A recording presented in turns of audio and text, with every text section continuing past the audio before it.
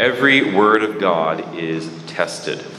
I think when the author of the book of Proverbs wrote this line, he had in his mind something more like, the fidelity of God is shown by our taking refuge in him. But I think if we read that first line, that every word of God is tested, if we read that line with the 21st century mindset, we get a totally different meaning. And that's all right. We live in a world today where everything, not merely the words of Scripture, are tested. Everything must be verified. We look for empirical evidence for all that we are told. In today's world, seeing is believing.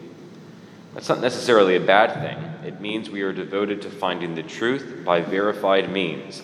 It's just how we work today. And so we have juries and studies and research to prove the veracity of statements.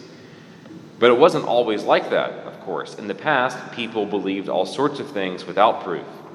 Many ancient cultures worshipped their rulers because that's what they were told to do. Former cultures, even some societies today, accept practices as normal, which we as Americans have rejected: slavery, child labor, etc. Often, the most cruel aspects of society have been overcome precisely because someone decided to question them. Great figures like Martin Luther King Jr., who questioned what it meant in America to be separate but equal. Every word of God is tested. This is certainly true today, true of all of you, at least I hope so. I hope that Christians today are willing to test the Word of God. And by that I mean that you're willing to believe something because you're either convinced of it or you're willing to be convinced of it, but not simply because you were told to believe it. To question things like the teachings of the church or what we read in the Bible is not contrary to the faith. Often, such questioning can increase our faith because answers are out there. The problem today is that, especially in areas of the faith, people have not asked the right questions, or admittedly, others have failed to give them the right answers.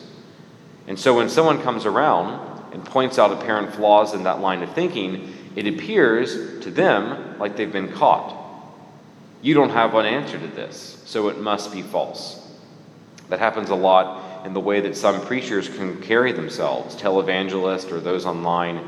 They're able to grab people so quickly because they point out areas that should be questioned, but instead of encouraging people to question those areas and find answers, they just send another alternative message. And because we find ourselves seemingly caught in a hard place, we're willing to be won over.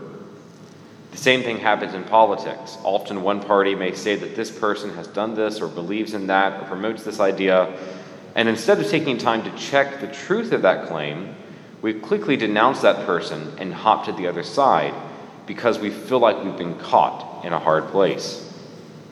I met with the confirmation students for our parish this past week, and I told them that as we get closer to the end of the year, I'm going to individually meet with them to make sure that they want to make this step and be confirmed, not because they're being told to do it, but because they desire the sacrament.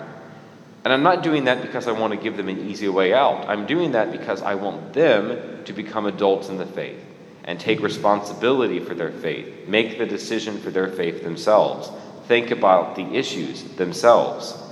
And that is what I would like each of you to do as well. Be willing to ask these questions. Do the research. Ask people you trust and look for answers.